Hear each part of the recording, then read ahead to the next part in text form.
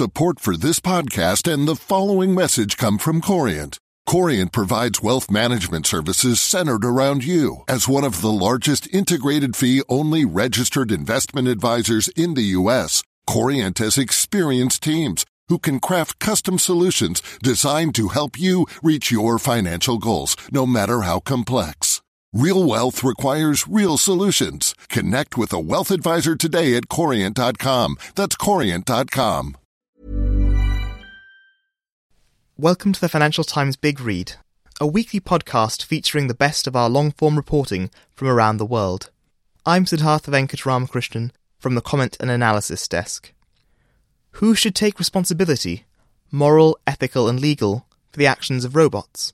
Manufacturers, programmers, users, or the robots themselves? Technology is increasingly blurring the boundaries between people and instruments, says John Thornhill. What happens when robots act in ways that cannot be predicted? There is urgent debate needed about the challenges that thinking, moral machines would bring, John says. Maximum Overdrive has entered movie legend as one of the worst films ever made. The 1986 science fiction, horror, comedy film imagined a world in which inanimate objects, including bulldozers, chainsaws and electric hairdryers, came to life and started massacring people. Even Stephen King, the best-selling author who wrote and directed the film, described it as a moron movie. But real life came tragically close to imitating fiction during the filming of Maximum Overdrive, when a radio-controlled lawnmower ran into the set and badly wounded the director of photography, who lost an eye. He sued Mr. King and 17 others for $18 million for unsafe working practices before eventually settling out of court.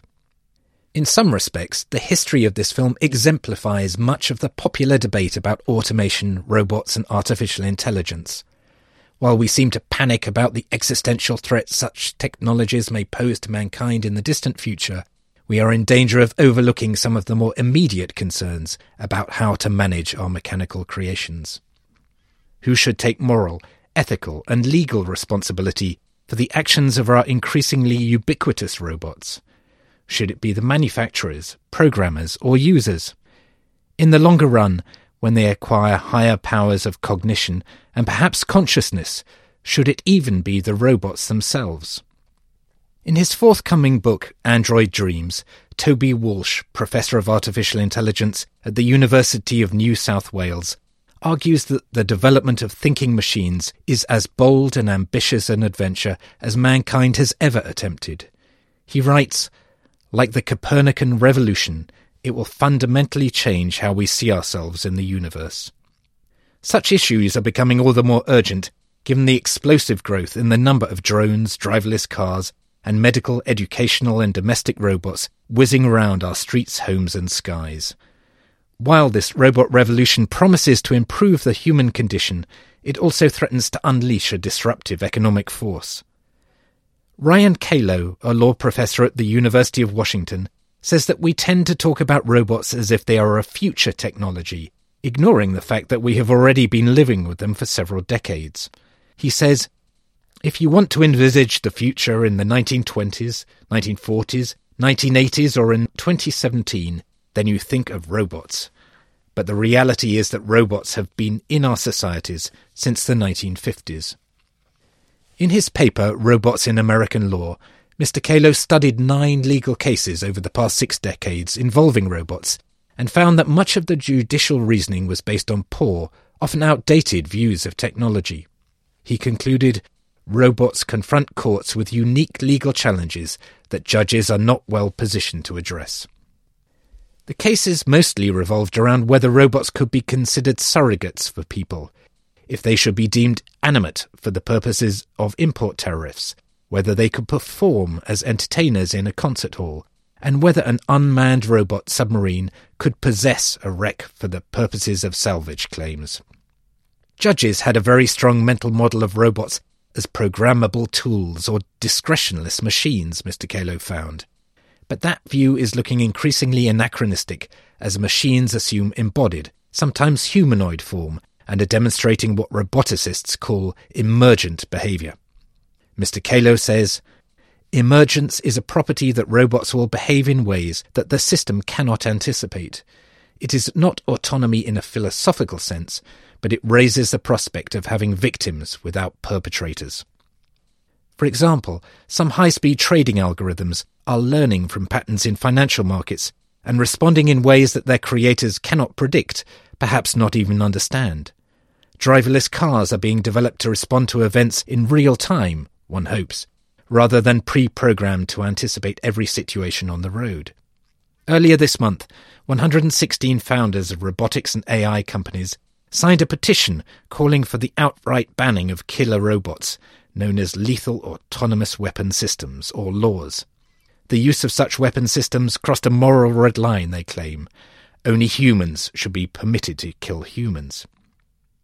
Ryan Gariepi, founder of Ontario-based ClearPath Robotics, says, "We should not lose sight of the fact that unlike other potential manifestations of AI that still remain in the realm of science fiction, autonomous weapon systems are on the cusp of development right now. The development of lethal autonomous weapon systems is unwise, unethical, and should be banned on an international scale." However, drawing neat lines between humans and robots in this fast-evolving world is tricky.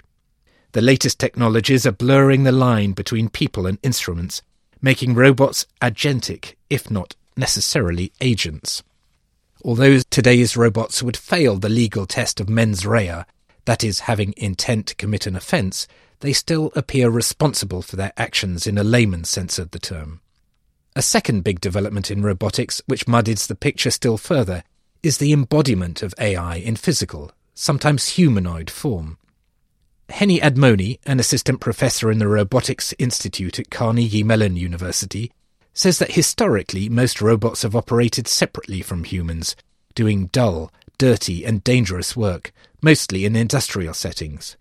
But that is now changing fast with the arrival of chatbots, drones and domestic robots.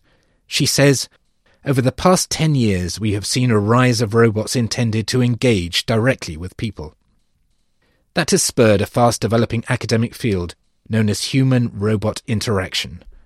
Robotics departments of both universities and companies have been hiring sociologists, anthropologists, lawyers, philosophers and ethicists to inform how these interactions should evolve. Ms. Admoni says, "In a legal and moral sense, robots are machines that are programmed by people and designed by people. But we do want robots to act autonomously. We do want robots that can handle new situations. Ethics is a very recent addition to the conversation because robots can do things independently now." Some of the most striking humanoid robots have been built by David Hanson, founder of Hong Kong-based Hanson Robotics. His best-known creation is Sophia, a spookily lifelike robot that appeared recently on The Tonight Show with Jimmy Fallon. Mr. Hanson says that the artificial intelligence systems are becoming increasingly good at understanding verbal communication as a result of natural language processing technology. But he argues that robots should also learn non-verbal means of communication, such as facial expressions and hand gestures. We need them to understand human behaviours, cultures, and values too. The best way to do that, he says, is to enable robots to learn, like babies do, by living with and interacting with humans. By developing bio-inspired intelligent algorithms and allowing them to absorb rich social data via sophisticated sensors, we can create smarter and faster robots, Mr. Hanson says. That will inexorably lead to the point where the technology will be, quote, literally alive, self-sufficient, emergent, feeling, aware. He says, "I want robots to learn to love and what it means to be loved, and not just love in the small sense. Yes, we want robots capable of friendship and familial love, of this kind of bonding. However, we also want robots to love in a bigger sense, in the sense of the Greek word agape, which means higher love, to learn to value information, social relationships, humanity." Mr. Hanson argues that a profound shift will happen when machines begin to understand the consequences of their actions and invent solutions to their everyday challenges. He says, "When machines can reason this way, then they can begin to perform acts of moral imagination. And this is somewhat speculative, but I believe that it's coming within our lifetimes.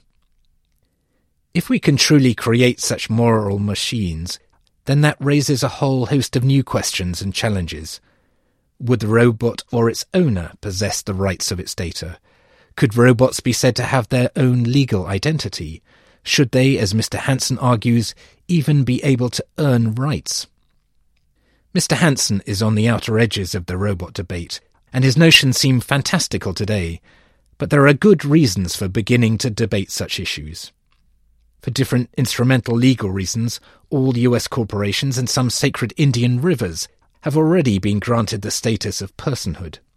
The UK has also given additional legal protection to one invertebrate, the octopus, because it is a higher form of sentience. Will future robots be so different? Murray Shanahan, Professor of Cognitive Robotics at Imperial College in London and Senior Research Scientist at Google DeepMind, says that we have already reached the point when we should take responsibility for some of our mechanical creations, just as we do for great works of art. He says, "We have a moral responsibility not to destroy the Mona Lisa because it is a remarkable artifact, or an archive, or any object that has immense emotional attachment." But he argues that there are great dangers in anthropomorphizing systems of intelligence if that leads to misinterpretations and misunderstandings of the underlying technology. Manufacturers should not try to trick users into believing that robots have more capabilities than they possess. He says, people should not be fooled into thinking that robots are smarter than they actually are. Mr. Shanahan argues that it is important to distinguish between cognition and consciousness to determine the extent of our responsibilities towards machines, saying, "At the moment, I think it is completely inappropriate to talk about robot rights. We do not have any moral responsibilities in that respect, but I am not saying that it will never be appropriate. I agree that robots could one day have a consciousness, but they would first have to have the ability to play, to build things and take a chocolate biscuit out of a jar on a shelf," he adds. For the moment, few politicians appear interested in such debates, but a grassroots movement of academics and entrepreneurs is beginning to push these issues higher up the public agenda. In the US, some academics, such as Mr. Kalo, have been arguing for the creation of a federal robotics commission to examine the moral and legal issues surrounding the use of smart machines. Mr. Kalo says that this case is beginning to gain some limited traction in Congress, if not the Trump administration. Earlier this year, members of the European Parliament passed a resolution calling on the European Commission to establish a similar expert agency for robotics and AI and draw up EU-wide rules. In particular, MEPs urged the Commission to focus on safety and privacy issues and consider giving robots a form of electronic personhood. Some powerful US West Coast entrepreneurs also seem intent on generating a debate. Earlier this month, Elon Musk, the tech entrepreneur behind Tesla Motors and SpaceX, who backed the ban on lethal autonomous weapon systems, called for broader regulation. He tweeted, "Nobody likes being regulated, but everything, cars, planes, food, drugs, etc., that's a danger to the public is regulated. AI should be too." Support for this podcast and the following message come from Corient. Corient provides wealth management services centered around you. As one of the largest integrated fee-only registered investment advisors in the U.S., Corient has experienced teams who can craft custom solutions designed to help you reach your financial goals, no matter how complex. Real wealth requires real solutions. Connect with a wealth advisor today at Corient.com. That's Corient.com. Planning for your next trip? Elevate your travel style with Quince. Quince has all the jet-setting essentials you'll want for your next getaway, like European linen, premium luggage options, buttery soft Italian leather bags, and so much more. And it's all priced at 50 to 80% less than similar brands. Plus, Quince only works with factories that use safe and ethical manufacturing practices. Pack your bags with high-quality essentials you'll be wearing for vacations to come with Quince. Go to quince.com/trip for free shipping and 365-day returns.